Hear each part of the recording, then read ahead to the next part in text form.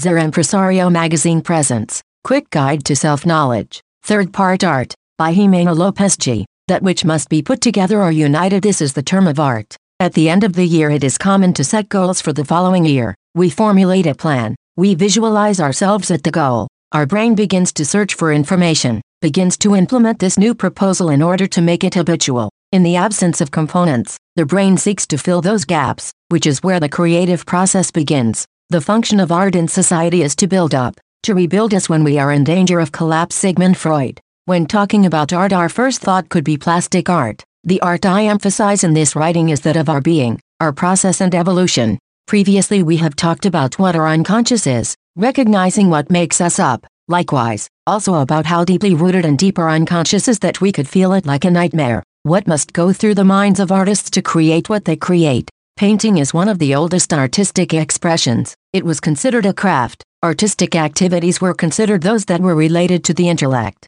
In the history of painting, each historical period has a different artistic style, and with the passage of time, broad artistic avant-gardes have emerged. They have gone from the inexpressive to representing the drama, at the exact point of emotion. A well-known work is that of Francisco José de Goya, Saturn devouring his son. According to Freud, melancholy and destruction are present in the well-known black paintings. From psychoanalysis, eating your child is related as a representation of sexual impotence. The beauty of things lies in the spirit of the one who contemplates them. David Hume. Painting in all its styles is art. The signifier is the figure resulting from the creative process that led the painter to create the work, and the meaning is the personal impression. This is subjective. It is a mental universe. Through our senses we form perception. Art, whether as a human capacity or achievement, from the origin of the appearance of our species, at the moment when it demonstrates its ability to transform a natural object, turning it into a tool for its benefit, it puts its art into play, marking the beginning of his creative ability.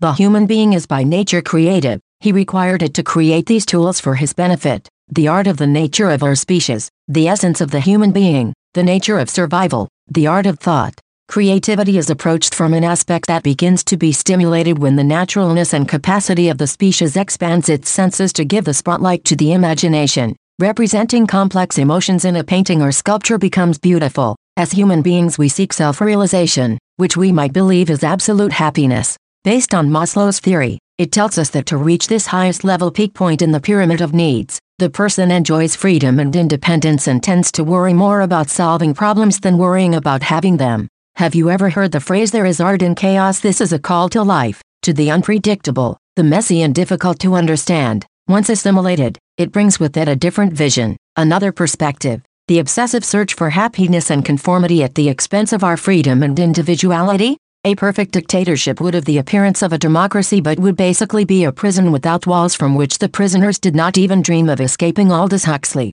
The art of observing our being without prejudice, where what makes us shine shines, where in our intimacy the mirror of our being is clearer and there is balance in good and evil, in the nature of humanity where the greatest lessons of our lives have been in the darkest moments. Copyright 2024 Grupo Editorial Impresario. All rights reserved.